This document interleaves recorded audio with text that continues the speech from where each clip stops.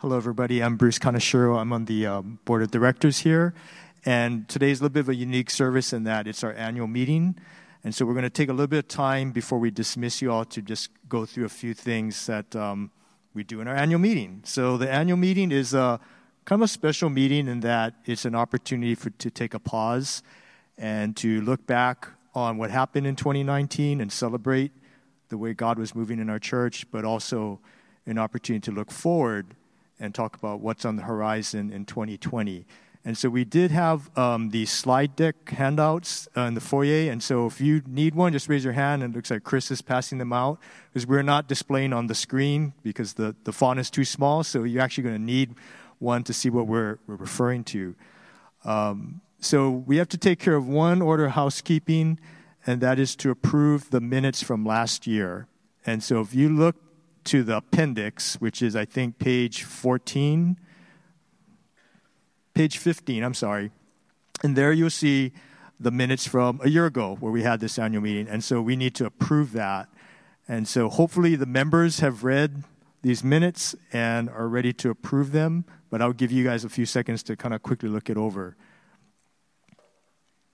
And when someone is ready, I need a motion from a member to approve them. So whenever a member is ready, just raise your hand and say, I make a motion to approve these minutes.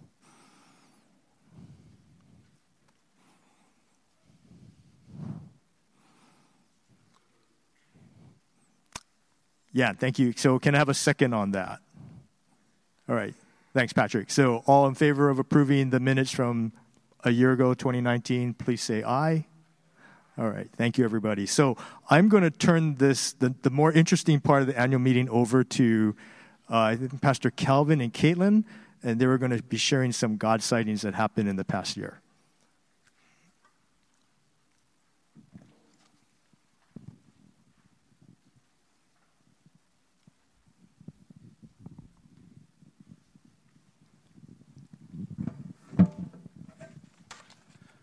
Hello, good morning. Yeah, Caitlin and I have the opportunity to share about some God sightings in 2019. As we prepare for our annual meeting, it's always beneficial to look backwards so that we can then look forward to what will happen in 2020 in our planning. And God has amazingly chosen the local church to be his light in the world. I mean, that is kind of an amazing thing to realize that God has chosen the local church to be his light in the world. We are to be hope for a world that desperately needs more hope. And one of the things that we see oftentimes are these God sightings. And God sightings are things that often we try to look for in the spectacular. You know, it's kind of man's common need to make things better and bigger. And that is true, and I don't deny that God can do the sensational. But oftentimes God works more in the quiet, in seemingly insignificant moments. And if we are not receptive to that, we can miss out on the grandeur of God's workings in this world. So in your annual reports, there is a couple sheets that are showing some God sightings, and they're illustrated by some numbers. And so for some of you, those numbers can be pretty spectacular, or maybe not. Because I said, oftentimes our perspectives are relative. And you can say, well, there's other people who do bigger things or more sensational things. But I want to point to you also that God works in some insignificant ways to many of us, but they are actually very powerful workings of God. One number I wanted to share and highlight for all of you is the number of, I think it's $75,000, which is our charitable giving. And just a little explanation about what that means is that our church, for many years now, have made this commitment to kind of tithe back into the world what God has given us through your giving, your faithful giving to the church. So every year we plan on giving away 10 10% of that, at least 10% of that. So $75,000 is a way that we give back to other ministries and nonprofits that we partner with. And so that's a kind of a cool thing. Oftentimes churches don't do that. A lot of times they take the money and they try to serve everything within their church walls. But we have made an effort to give back into the world at least 10% of what we collect as part of our income. So 75,000 represents that. So that number has some significance, but all these numbers in the annual report, what illustrates them more powerfully are these stories that they represent. And that's where Caitlin and I will be telling some of these stories that maybe give you more inspiration or more hope than just these pure numbers. So some of the organizations that we support are Freely in Hope and maybe InterVarsity, and we happen to support them because they are also housed in our church office, which is kind of a cool thing that not too many churches do that, but we have a couple nonprofits that we partner with, and they're housed in our church office. So we utilize our facilities in multiple ways. But Freely in Hope, last year in November, they had their ninth year anniversary, and they had a big celebration and gala. And one of their goals at that dinner was to raise $120,000 from November till the end of December. So that's a lofty goal, but they did achieve it. So that's actually good news. So they raised $120,000 in a couple of months. So that's a cool thing. And they do ministry in Africa, where they help women and girls who have suffered sexual violence. And so their organization helps women and the prevention of that kind of violence in certain nations and countries in Africa. So many people in our church support that, and they're part of one of the ministries that we do. And out of our generosity, God's work is being done in Africa. Now that in itself would be a great story, just that money's being donated. But I want to tell you a story that's related to that. So at that gala, which is an opportunity for fundraising, but there's a fun activity there that is very popular with a lot of the people that attend. It's the auctions. And so one of the parts is bidding for these desserts. So there was one cake that one of the winning bids was for about $1,000. I think it was $1,000 or a little bit more. And the winning bid was from one of the members in our church.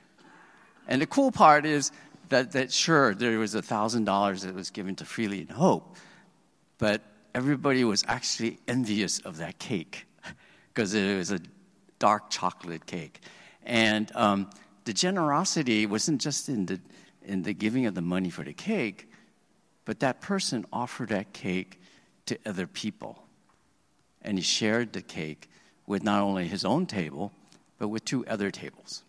And one of those tables was the one that I hosted.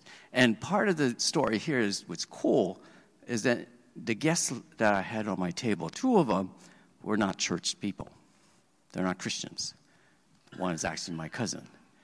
And to her, she was curious. She said, "Why did they share that cake with us? Do you know them?" And then I kind of smiled and said, "Well, they all go to our church, and we're all family. And that's why he shared the cake with our table and the other table, because we had 3 tables being represented at that gala." And what was being demonstrated to my cousin is that as God's people, as we love God, we will love one another. Jesus says in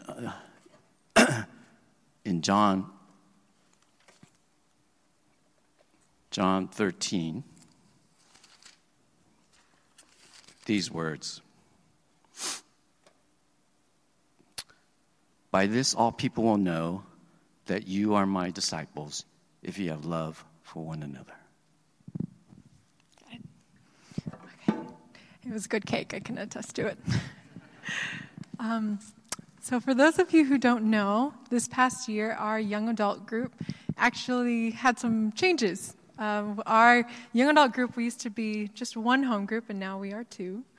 But for many years, Quest and Jared and the other home group leaders have been faithfully serving and leading the group. And when I joined, it was a blessing to join. And so it got so big that there was maybe upwards of 20 people coming to every home group. And imagine doing a Bible study with like 20 plus people. And so throughout this year, God actually was teaching me something too. They had brought up the idea of, maybe we should multiply. Maybe it's time for us to kind of expand our group and form 2 different ones and be able to continue in the ministry that way. And first, I admit, when I heard that, I was like, what? I just got here. It was, I admit I was sad. I was like, we're not going to see certain friends. And, I saw it more as a split than a multiplication. And the leaders, they were faithful and strong and believed that the Lord was calling them to do this. And slowly over the time that we've been multiplied, I've seen the fruit of that. Everywhere in the Bible, we see how God wants us to multiply. In the Great Commission, He calls us to make disciples of all nations, to make disciples who make disciples. And so but through the young adult group, God was teaching me, like, hey, this is a good thing.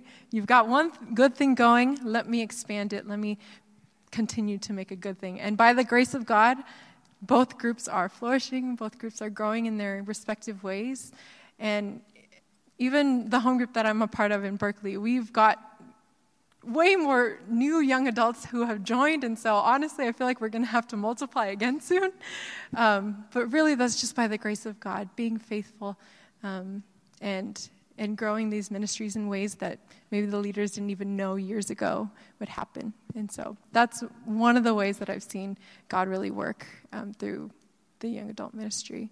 Another small thing, I know that we've had a interesting year and that there have been ups and downs, but I have been able to see how God has been faithful through it. Even in the little things that people might not see. Not on a big scale maybe, and it might mean more to me than some people here, but I've seen God meet needs in very tangible ways that points to the large thing. Like I don't have fear that He's not going to provide for our church because He's provided in these ways. And some examples from worship is that for so long, I've been praying for another worship leader to come because I really needed the help, and then God brought me Josh. And Josh has been faithfully serving here and leading worship every month. For a year, maybe a year and a half, I've been praying that God would help the worship ministry grow and bring a core team of people. And for so long, it was just me and Linda. We're Linda's. And through the years, God has brought not only 2 people, but 5 people on our core team. And now we're able to meet every month, and we pray for the church, and we pray for all of you and pray for each other, and it's good. And so I know that's just for me. I see it in worship, but I'm sure in hospitality and usher and all the ministries here that God has been meeting needs and providing in so many ways. And so we can have faith moving forward with our church because God is faithful. So my next story, and probably final story, is that the first story I shared was how we love God, and by loving God, we love others. And the other part, which I'm going to tell now, is that we love God by serving the world. And it was cool in this past year, one of the highlights that's shown in the annual report is that we started up a social justice small group. And I know it may sound corny, one small group, but I think it's a commitment that our church has made that we will follow God's command to care for the orphan, widows, and the poor, those who are marginalized and considered insignificant in the world. So this isn't just some trivial thing that we decided to do. I think it's a major demonstration that we are committed to this command that God has given to us. So the social justice group led by Kristen Fu, I guess it's Kristen Fu Lu now, has rallied women to partner up with City Team Ministries. Some of you already know that our church has been working with City Team Ministries more on the men's side, and just last month we had a baptism of some of their men here, and we'll continue to work with them. I know Pastor Andrew has made a commitment to bring some men over to City Team to meet with some of the men and fellowship with them once a month, and that's a cool development. But on the women's side, this is a new development, started with Kristen, that we will now have these, they have a women's ministry that's called Turning Point. And already some of our members, particularly some of the women, have been collecting needed items that the women need and bring it to them at the shelter. But they also have once a month a kind of an open dinner that others can come and cook for them and then spend time in fellowship, and also then be able to have a time to develop relationships. So that's a cool development coming out of, the small beginnings of this social justice small group. And so I'm excited about that and what God will continue to do through that working. And that's just in fulfilling a commandment that Jesus gives to us in the parable of the sheep and goats from Matthew 25, where Jesus says, "Truly I say to you, as you did it to one of the least of these, my brothers, you did it to me." So when we serve the poor, the orphans, and the widows, it's an opportunity where as we serve them, we also are serving Jesus. And that's a cool thing. So I hope these stories that are behind the numbers you see will be inspiring and giving you hope for the coming year. So thank you for allowing us to share them.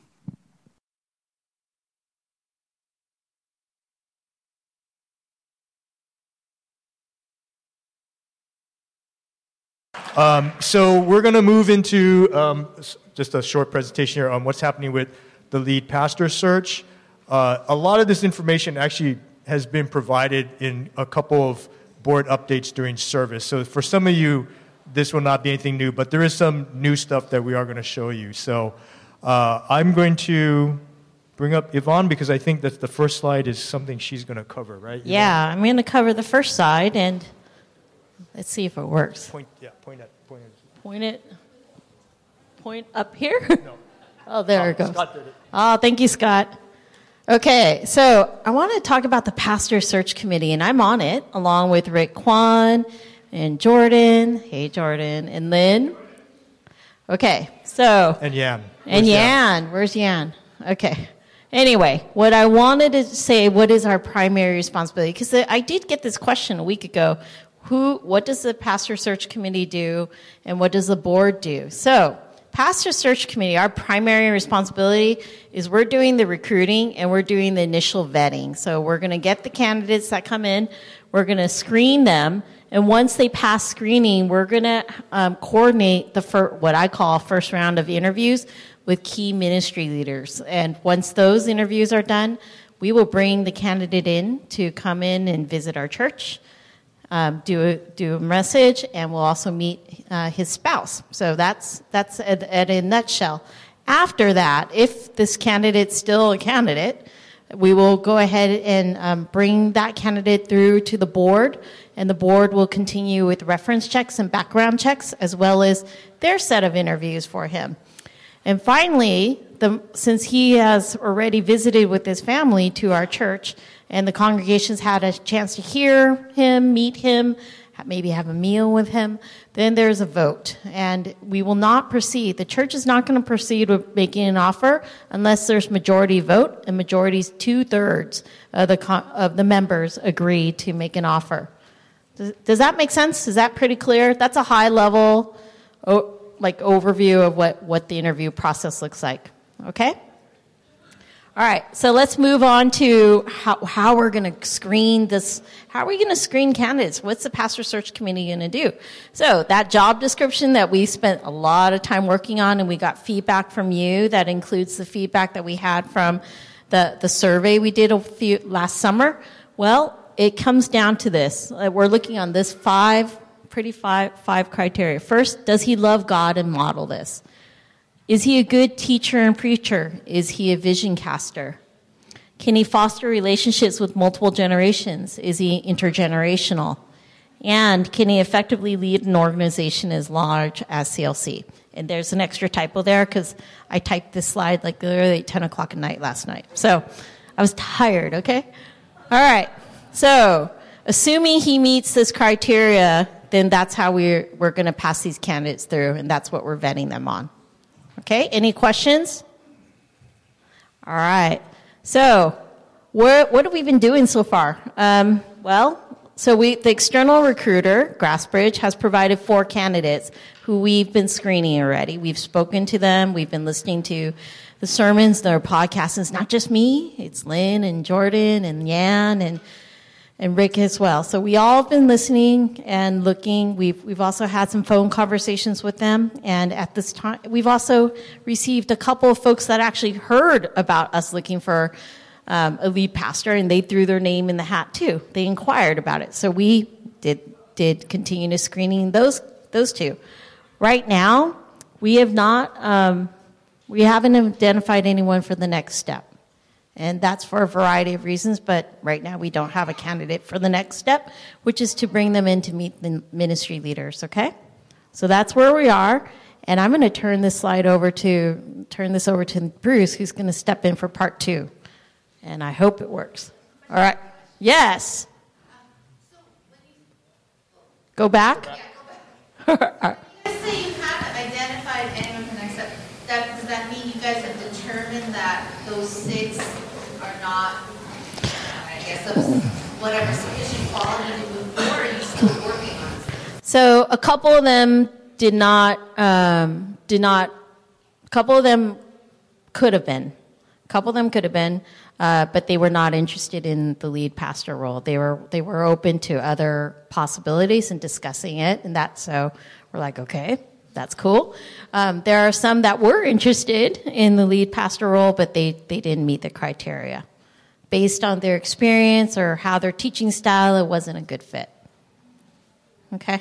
Hands up in the back. On number 2, when we're screening candidates, it says E for all of them. Yes. Yes. And there's a reason for that. Bruce, do you want to take that one? What's the question? The question was, the candidate is a he. Why is it a he and not a she? That question. Okay, I think I'm going to actually ask Pastor Andrew May to explain there is a biblical good one, Priscilla. That, and I think I'm not qualified to explain that, so I will let him take that.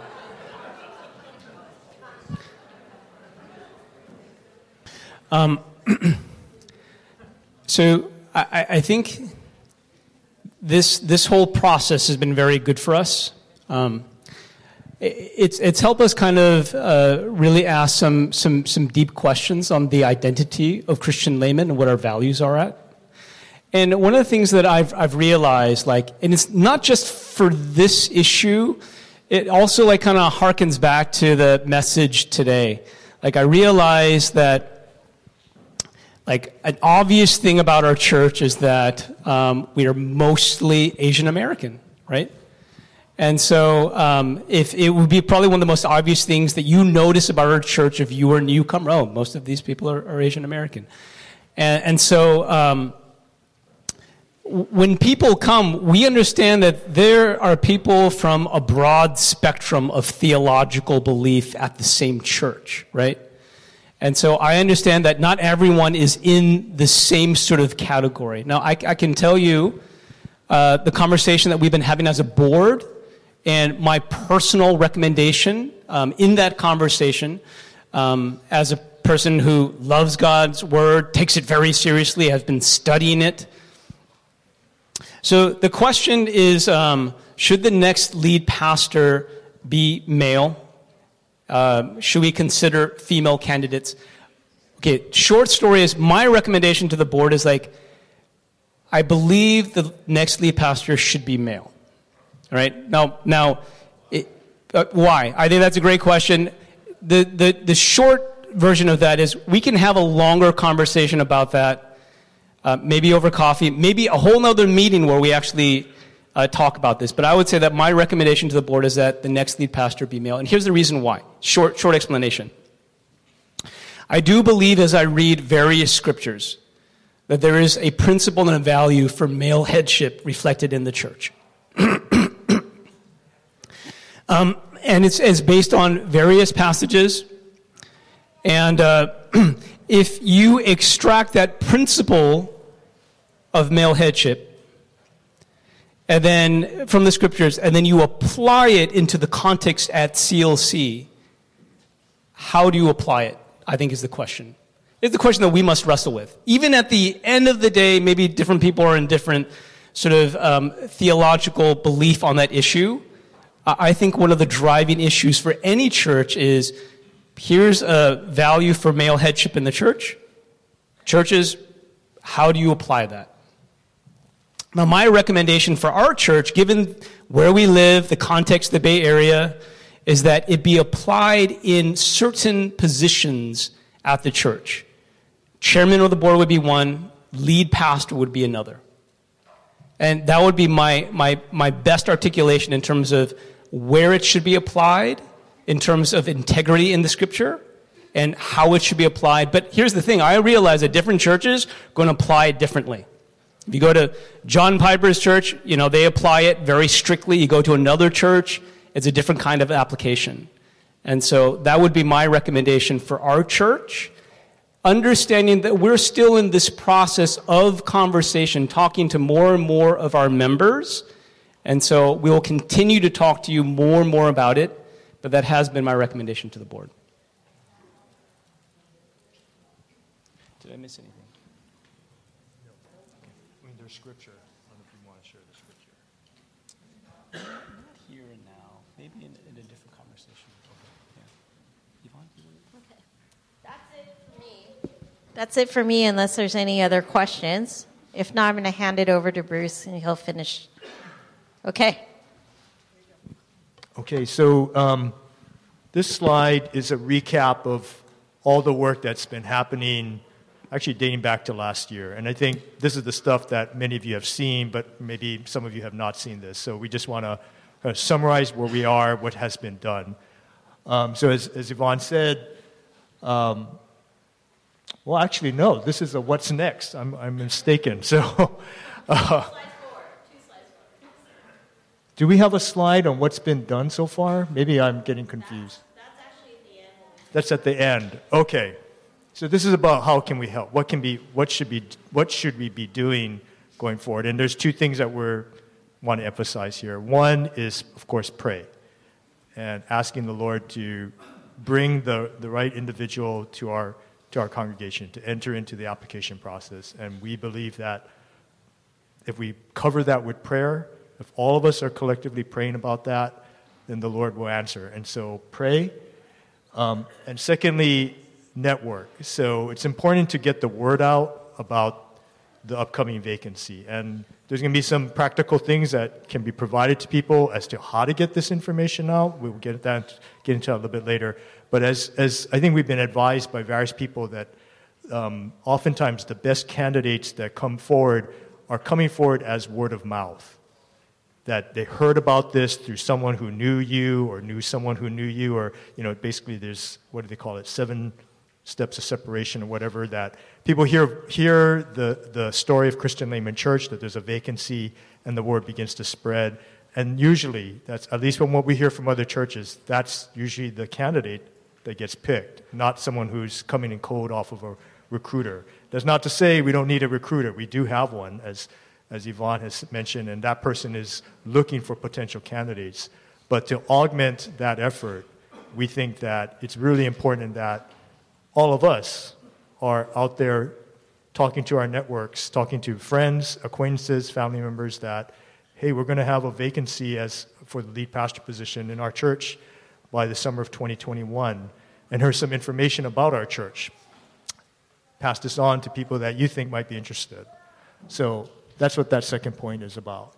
Who to contact if you have any questions. Again, the Pastoral Search Committee, Yan, you see there's names up there, Yvonne, Jordan, Rick and Lynn, and then, of course, the board of directors and the staff. So any questions on this information here? Okay, so we'll move on to the next slide. So this is some cool stuff. Maybe some of you have seen this already or aware of it, but one of the ways that we're trying to get the word out is, of course, through the internet. So there's been a couple web pages that have been created, and I want to thank Linda Liu. Thank you, Linda. Where's Will? Will Chung, is he here? I know he was a big part of this. He had to go. Okay. I know Linda, Will, Yvonne, Lynn. So thank you very much for moving this ahead. So the first slide, Lead Pastor Transition, that's really actually more for our community. So this is a place where we will be providing updates as to what's going on. You'll see a timeline in there. You'll see background, the history of how we got here. And so it's really more for us to understand what's happening. The other one, the Come Work With Us, is the more for our applicants. So that's the place where applicants can go, basically contact us and say, hey, I'm interested. That's sort of the point of entry, you might think of it, at least online, as to where an applicant can begin the process of being considered as a candidate here. So both are important in terms of communication, and these sites are the ones that you can, or at least certainly the second one, is one that you can forward to your network and say, hey, here's a place where people can go and begin the process. Any questions about the web pages that have been set up? Okay. They're easy to find. When you go to christianlehman.com, there's the menu navigation bar at the top. Go to About, and it's in that sub-menu.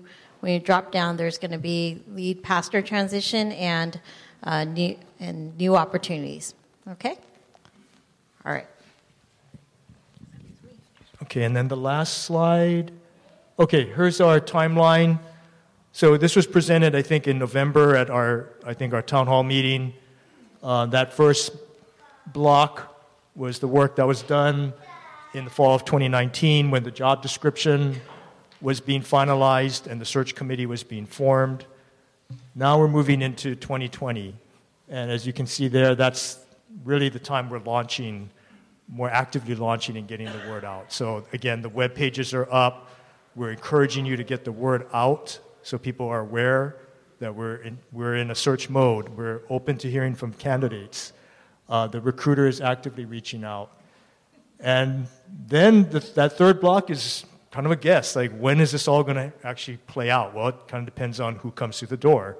But from between the spring of 2020 to the summer of 2021, the anticipation is there'll be candidates coming through, and as Yvonne was describing, an opportunity for all of you to have some input into that process, to meet the individual through when they're coming to preach, or informal gatherings where you get to know the person and have some time of Q&A with them. And then summer of 2021, that is when we celebrate a new chapter for the Wong family as they are heading into the mission field. And hopefully around that time, we're commissioning a new pastor. So that's the general timeline. Again, it's kind of dynamic, so we'll see how it, in a sense, plays out. So I think that's our last slide. Is that it? Yep. So we're opening it up for questions, either on this information about the lead pastor search or the budget, the things that we talked about in the sanctuary, the budget, or any of the other issues that were raised. Or if you just have a general question about something we didn't talk about, now is the time to throw them out to us. Yes, Colin. On the first slide, it mentioned the 2/3 majority membership vote. Is that a byline thing? Is that a church byline, or is that, who determined that? Then is majority membership a full membership or quorum? So the first question is, where did that come from? So, okay, sorry. So yeah, so the question that Colin had is, who determined the two-third majority membership, rule in which a candidate must, meet that threshold in order for an offer to be made? Where did that come from? What's the origin of that? So to answer your question, no, it's not in the bylaws. That is something that the board decided at one of our meetings in this past fall, where we deliberated over that. What is the threshold by which a candidate should be made an offer? And so you can have a really high threshold, which is 100%. Every single member must say yes. If there's one person that says no, then person cannot advance, right? That's an extremely high threshold to try and get to. Very admirable, though, right? Because that means that everybody is on board with it. Or you can have 50%, right? 50% plus one. So we went back and forth on this. Actually, this is a difficult question. What is the appropriate threshold by which someone should be advancing toward an offer? And after a lot of time of praying about it, I guess I'll be honest, arguing about it, there's a lot of positions being taken, a lot of different views on the board about what is appropriate, where are we comfortable in making that call. We have to make a call somewhere. So that was the determination that it would be 2/3 of the membership. Now, I think I didn't quite understand your second question. It's 2/3 of people who showed up that day, or? Is it 2/3 of absolute membership, or is it 2/3 of quorum at the vote? It is 2/3 of the membership. That's how I've always thought of it. But that's a good question, because what if someone was missing and they didn't come? Then how does that person's vote or non-vote get calculated? So I think we're looking at it as it's 2/3 of all members. Yes. Yes, Godfrey.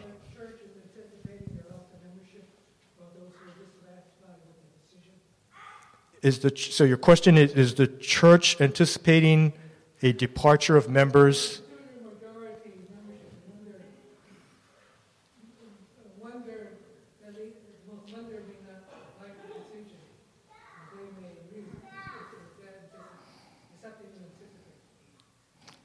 Okay, so the question is the board anticipating that, say it was a 2/3, 1/3 split, that we would anticipate that the 1/3 who were no on a candidate, would they leave?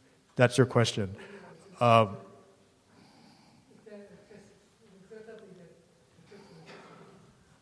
not sure if I could say anticipate is the right word.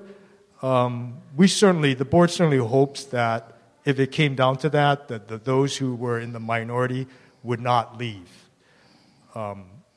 But it's impossible to predict how all that will play out.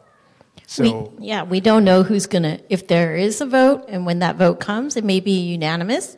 It may be more than 2/3. It may be the group that did not want to have this person as the lead pastor. We can't dictate what will happen, but it is a potential outcome where that the folks that were not happy with that decision would leave, and that's something the church will need to be prepared for.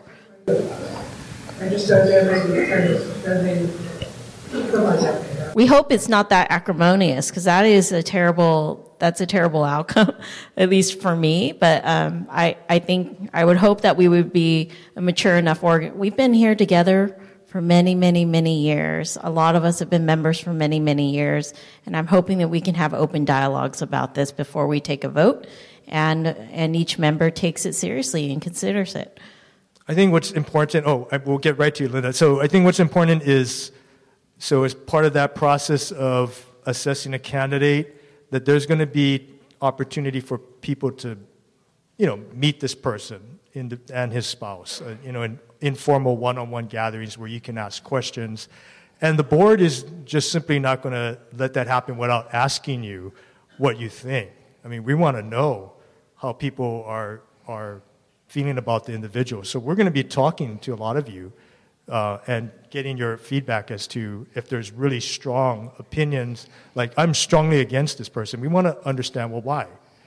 And I guess conversely, if you're strongly for, we want to understand why. So part of this is that's not really captured in that slide, but we really want to have a lot of back and forth dialogue with you all. Yes, that's right. So what you don't see here are detailed flow workflows and diagrams, and the board's seen it, the pastor search committee has seen it, and we're happy to make those available for you if you'd like to review. Honestly, if I showed you these flows, your mind would blow and you'd have to squint because it's very small font. Literally, we've put in multiple checkpoints, what I call checkpoints, where we actually engage. We're not working in a vacuum here. We are going to be engaging actively with the congregation, with the key leaders. This is not a decision that's just up to the board or the pastor search committee. So I think Linda had her hand up, and then I think Cindy's next. So go ahead, Linda. To follow on to what Javon was mentioning, my question is about how it feels with the structure. Is it like the vote or the membership is just affirm that this is a candidate that the board is putting up for approval, or is it more like you're going to pass through a number of candidates from which we pick the best? Is my question clear? I guess I'm a little unclear. By the time that the membership votes, is that the final candidate that the board wants to say this is the one we picked? Or are there going to be several that you pass through for us to consider? Let's repeat the question. So, okay. Linda, your question was, what if it's a scenario where there's multiple candidates that are potential, and they've passed the pastor search committee, and they've passed all the rounds, and we've been blessed with an opportunity to pick from a set of more than one? That would be a nice problem to have, honestly. Come on, guys. Did you not see the criteria? But that said, in the event, the question is, in the event that there are multiple candidates for us to choose from and to make an offer, how are we going to handle that? Is that what you're asking? Okay. All right. So I think that if that happens, say there are two people coming through, I would imagine that if the board felt, well, so prior to handing it off to the congregation for that input, the board will be discussing whether we want to present to you all that vote. So I suppose that the board would be, if there's two people, it could handle it one of two ways. It could say, you know what, we think this individual is really the one, so we're just going to present you that person, and that's kind of it, and you decide. Or if really it's a very, close call, I can imagine the board would present both people to the congregation. So I think it kind of depends. Yeah. Yeah, it answered my sort of hidden question, was basically by the time they present for membership vote, that means you guys are like, this is the one we want you to say yes. Yes, that's correct. Yes. After all the processing has happened and input from you all through either what you heard when they come and preach or in the informal get-togethers and the Q&A time and so on. Okay, now I think Cindy, there you are. Yeah. So that was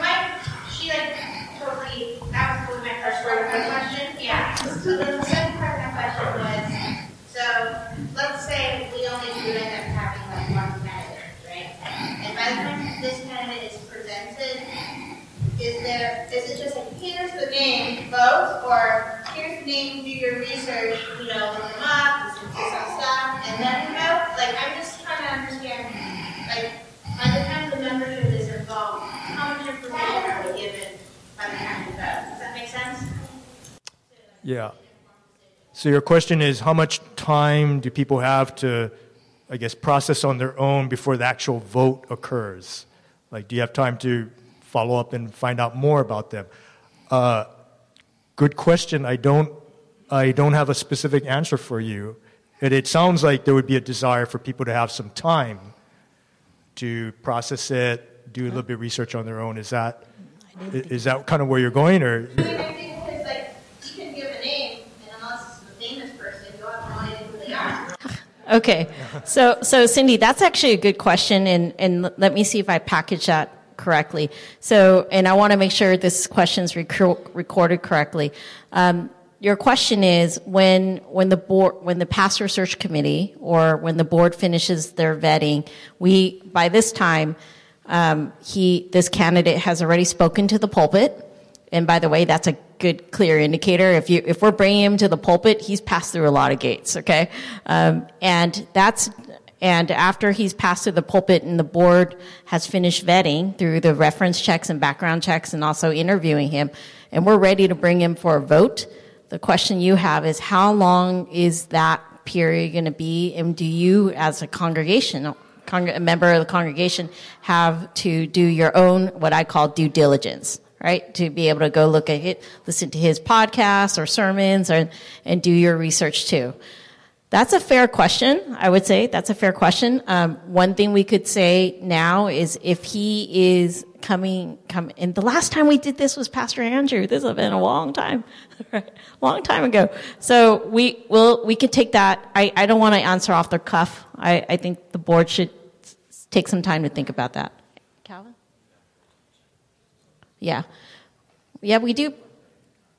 So we did do, Calvin's reminding me, we did build in checkpoints, and that goes back to the detailed flow of where we have. So when the pastor search committee does the first round of vetting, we actually reach out to key leaders, ministry leaders. So everybody in the back of the bulletin, if you're a leader there, you're going to get tagged to go meet this potential candidate. Once that's a view that they pass the interviews from there, they're given the opportunity to interview, to phone screen, and if they pass, we're going to bring him here.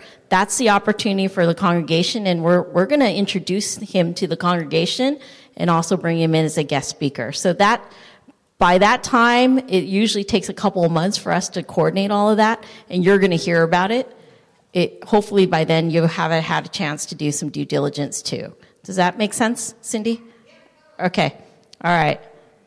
We're not going to spring a person on you and work in the dark. I promise you we're trying to be as transparent as possible. Okay.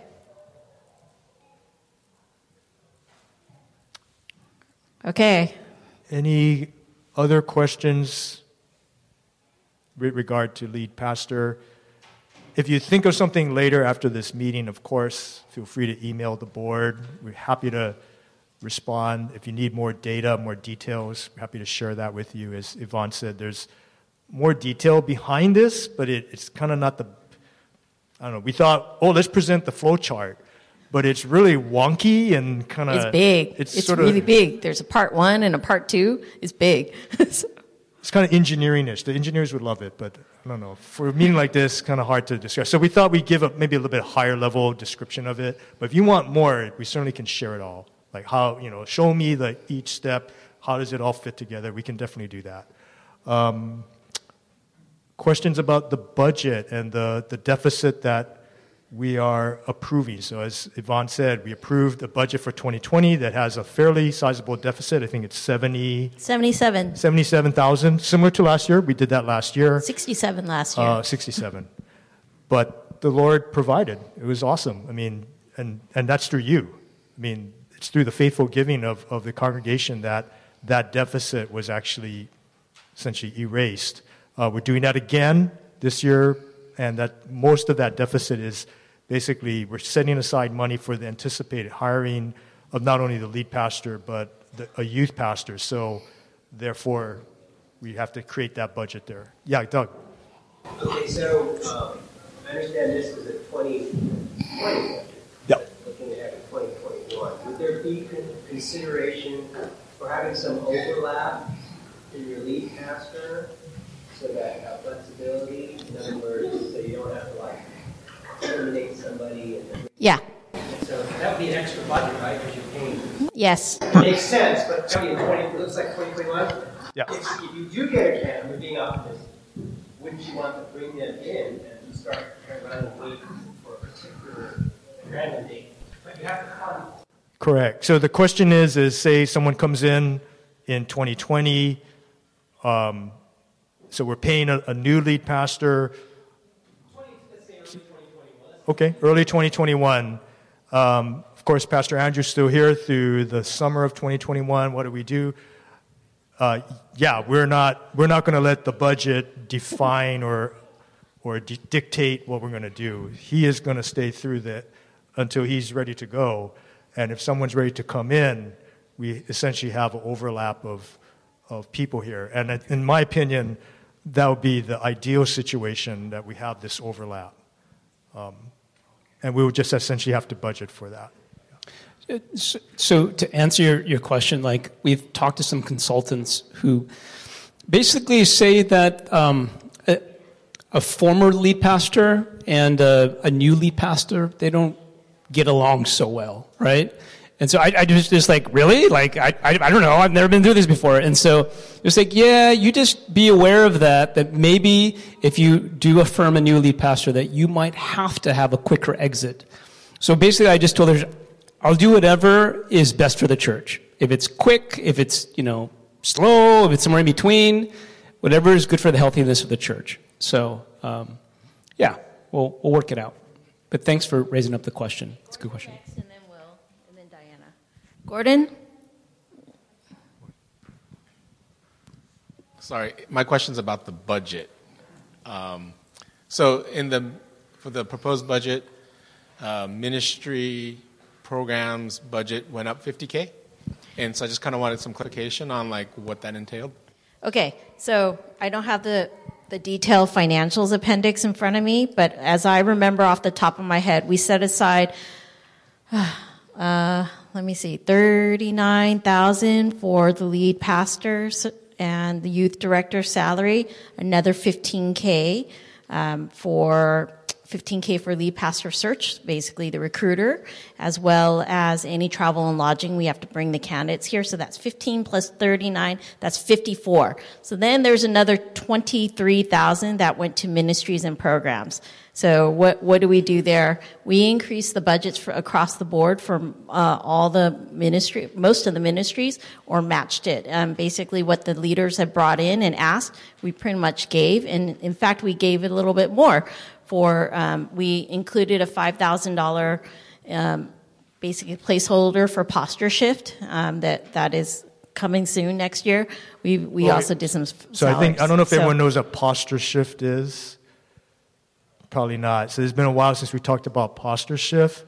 So posture shift is it's like a conference, a seminar, and it's put together by an organization that is effectively trying to find a way to build, I'm not sure what the right word is, just build connection, I think understanding is probably a better word of putting it, building understanding with the LGBTQ community.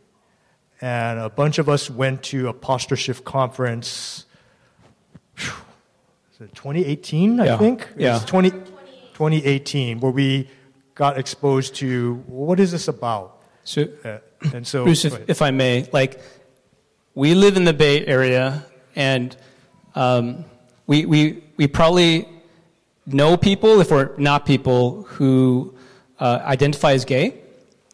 And so that's a very relevant topic in our context, right? And I realize the church has done very little in terms of empowering us to love the neighbor who is gay. Like, I know some of us are wondering, like, how do I have a conversation?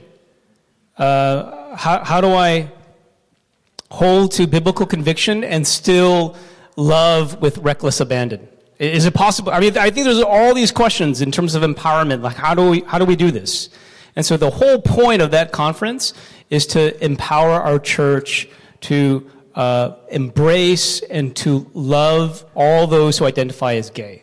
And so that's a conference. I went to it, and I felt so equipped as a result.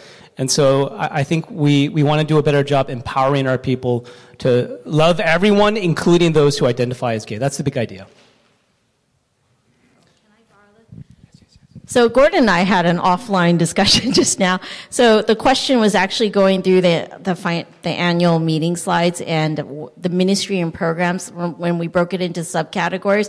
2019 and 2020, there was a 70,000. That could be me and my bad math and bad Excelling. I'm going to take that offline and I will follow up with you, Gordon. Okay? It could be I added the wrong cell or something like that. Okay? My bad, if it's my mistake. Yeah, Will. First of all, I want to thank you guys, the committee, the board, for doing the lead pastor work. That's really great. My observation is the following. This pastor search timeline Do you think, or how would it look like for the youth director? Would it be something that is done in parallel, or is it maybe shed some light? Because this process seems to be pretty, it's a nice flow. Yeah. What did the talk shed on this? Yeah. So the question is what about the youth pastor, youth director? What are we doing about that? And I know Andrew is going to speak to that or speak to you a little bit. I just would say that if candidates are coming through as perhaps lead pastor candidates, but they may be better fits as a youth pastor candidate, we won't hesitate to kind of steer it that direction and see if they're interested. Even if that means then that person would be hired before the lead pastor. Ideally, you hire the lead pastor first. But if we see an opportunity to do so, then we would grab that opportunity. So, Andrew, you want to? So I brought up Scott to give like a 30-second update on youth ministry. But in answer to your question first, I think it makes sense for us to put more focus on the lead pastor search before the youth pastor search, or the youth director first. So that sort of makes sense. And then secondly, I just want you to know that we're talking to people in the community who could be a great fit. Right now, the only thing for you to do is just be hopeful and pray. But we're having certain conversations. We're not rushing it. And we're primarily not rushing it because we have Scott and the crew. And so now I'm going to let Scott give. Oh, yeah, you can do that. Okay, here Scott's going to give a little update on youth ministry. So first of all, it's group effort. We've had last year was a tough year, as you all know, but it's also just been a way for us to see how God has been faithful to us and providing us with a lot. We've still had a great time with the youth. We went to a bunch of graduations. It was really sad seeing all the seniors leave. We're going to have more seniors leave this year, but we also had a lot of great things that happened. Like we went to Kaleo on the youth mission trip, and we're going to try to go again this year. We've been doing fun series, like we did a series on the life of David. We're going through one on identity right now. And we're loving all the time we get to spend with the youth, hanging out with your families, going to their sporting events or concerts or whatever it is.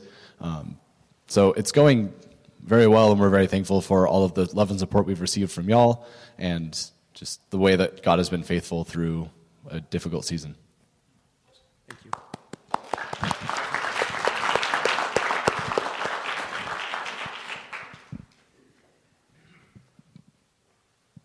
More questions? Yes, Linda. I have a general question about when we first started all the transitioning conversations. I remember there was probably 3 buckets of things we could pray for or get engaged with. One track was lead pastor search. One track was support for Andrew, and the third one I can't remember what it was, but it felt like there were 3 kind of buckets. Could you refresh us on how Pastor Andrew's support team is doing, and how else we can help besides just praying?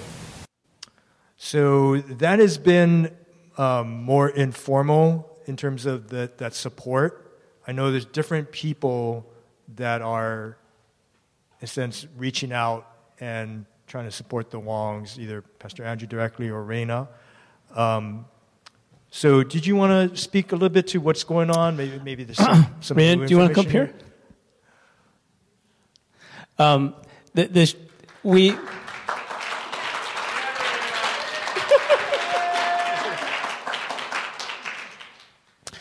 We feel very loved by the church, by the way. We do. We felt very loved and very supported. It's been more of an individual effort. But we have felt very loved and supported. And so we just want to both say thank you, and we love you too.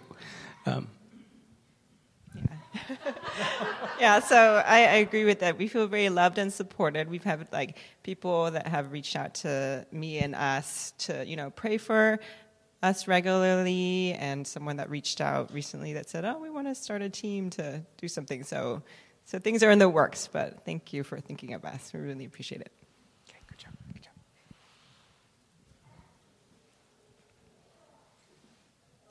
More questions? No?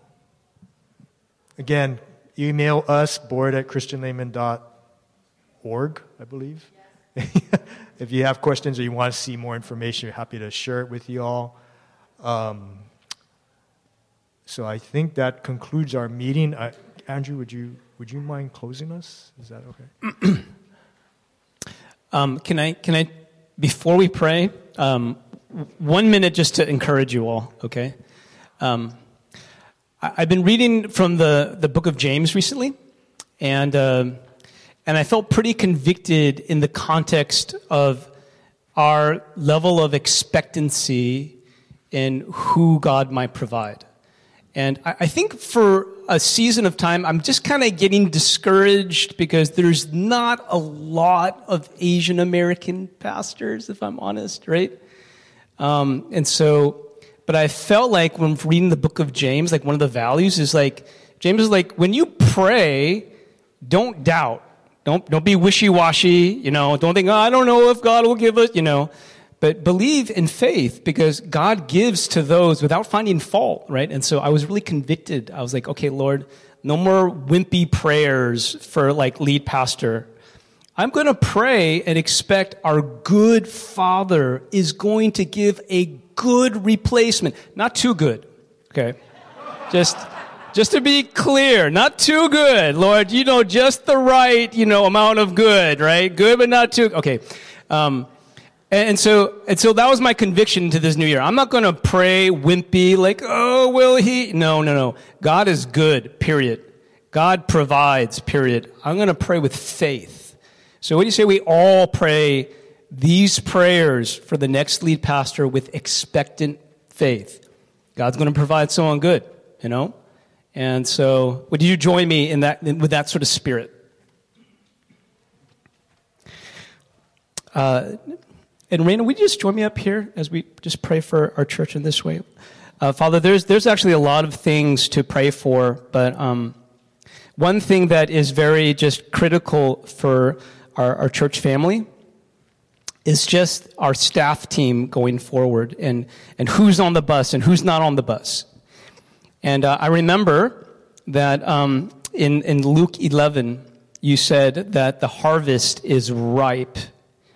And so one thing you did not tell us to do is just go start looking and just like hit LinkedIn. That's not what you said, Jesus. You said pray. Okay.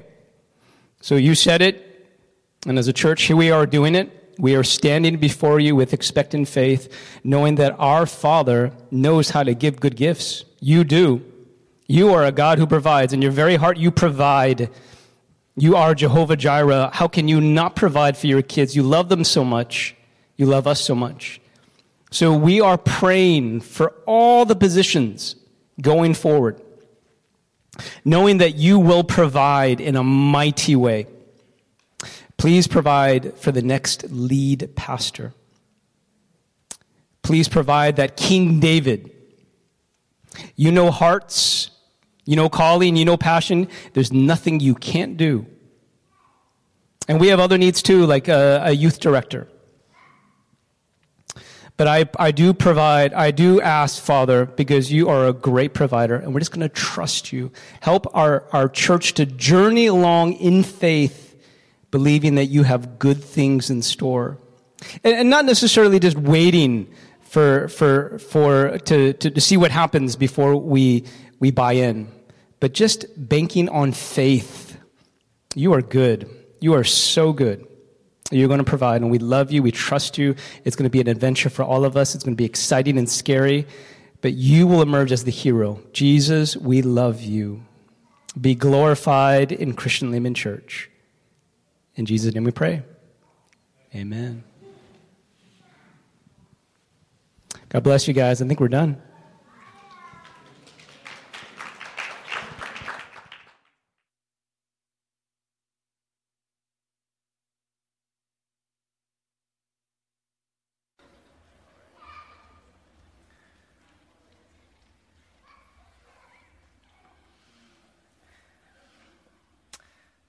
I would like to start our time this way.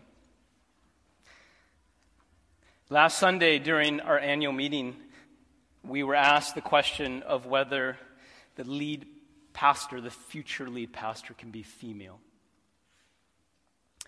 In response, I articulated my stance on the issue, namely that the lead pastor and the board chair should be positions occupied by men. After my response and after the meeting, I had some very painful conversations with people in the church whom I dearly love. And these conversations helped me to understand a few things. When I explained my position, it came off as Scripture says this and anything else is not biblically based. When I said, I love the Scriptures, implicitly what was communicated was that if you disagree with me, you don't love the Scriptures. When I said, I've been studying the Scriptures for a very long time, implicitly what was communicated is that if you disagree with me, you haven't studied the Scriptures as arduously as I have.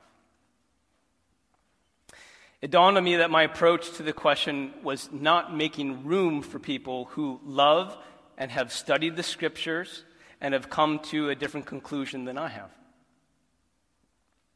And this is the reality. In our church, we have people who love and have studied the Scriptures, and they are people who we deeply respect. And on this issue of women in leadership, they have come to a different conclusion than mine. Last Sunday, how I answered the question wasn't the right way to have the conversation. My words communicated disrespect, and for that I sincerely apologize. I'm sorry.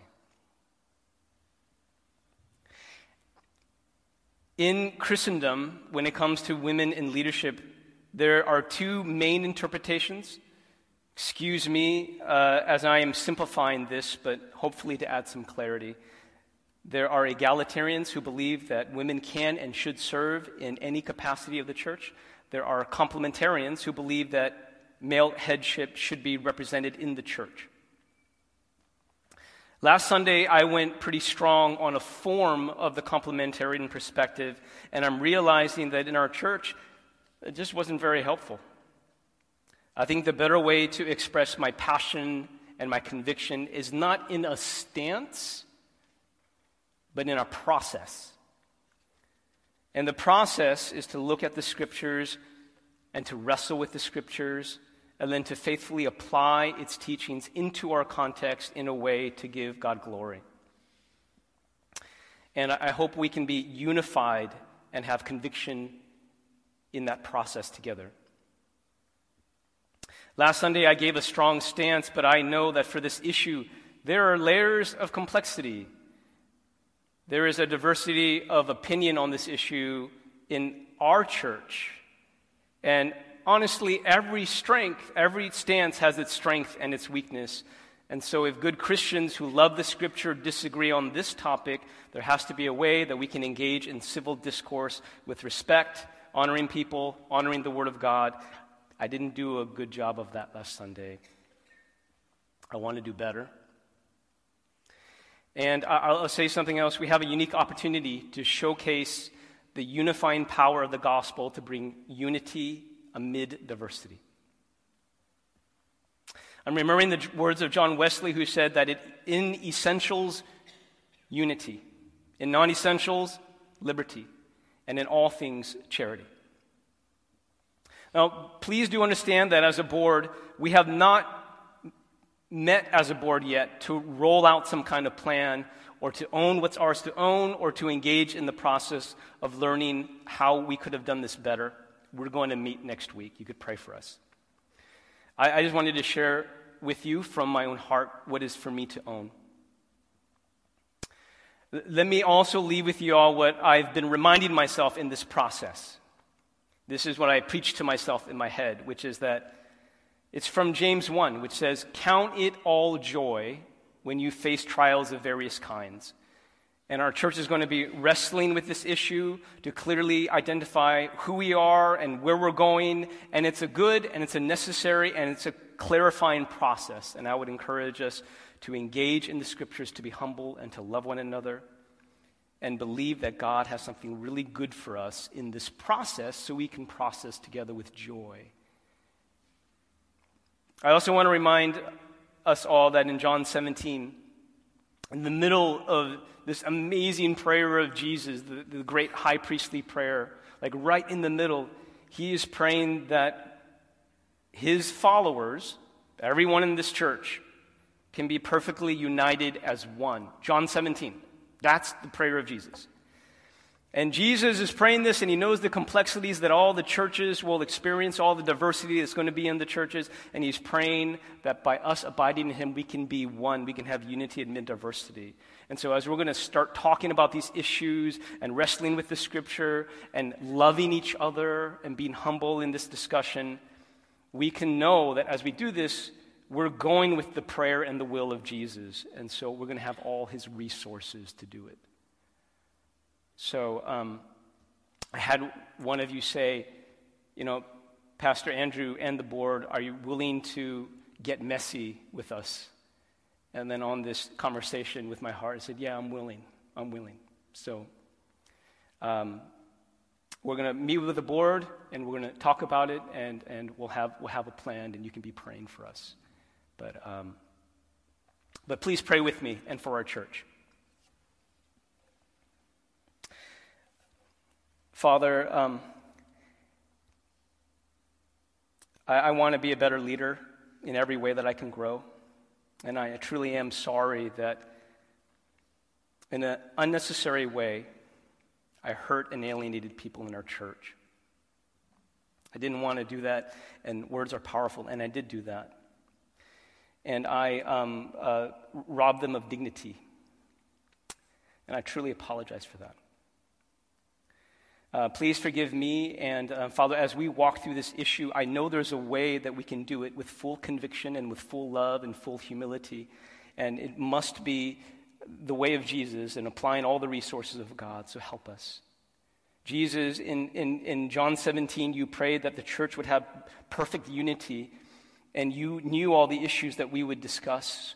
There must be a way in your gospel and with your resources that we can be humble, that we can process scripture, that we can be faithful. Help us. For every conversation we have in public, one-on-one, please help us. And we know that we can do this, so help us to do this, not begrudgingly, but with joy. This is going to be a good process for our church. And I can just say that in faith. Help us to stay connected to you. And I do pray, Father, that you would showcase the unity of your gospel amid diversity, even in complex issues. In Jesus' name we pray. Amen.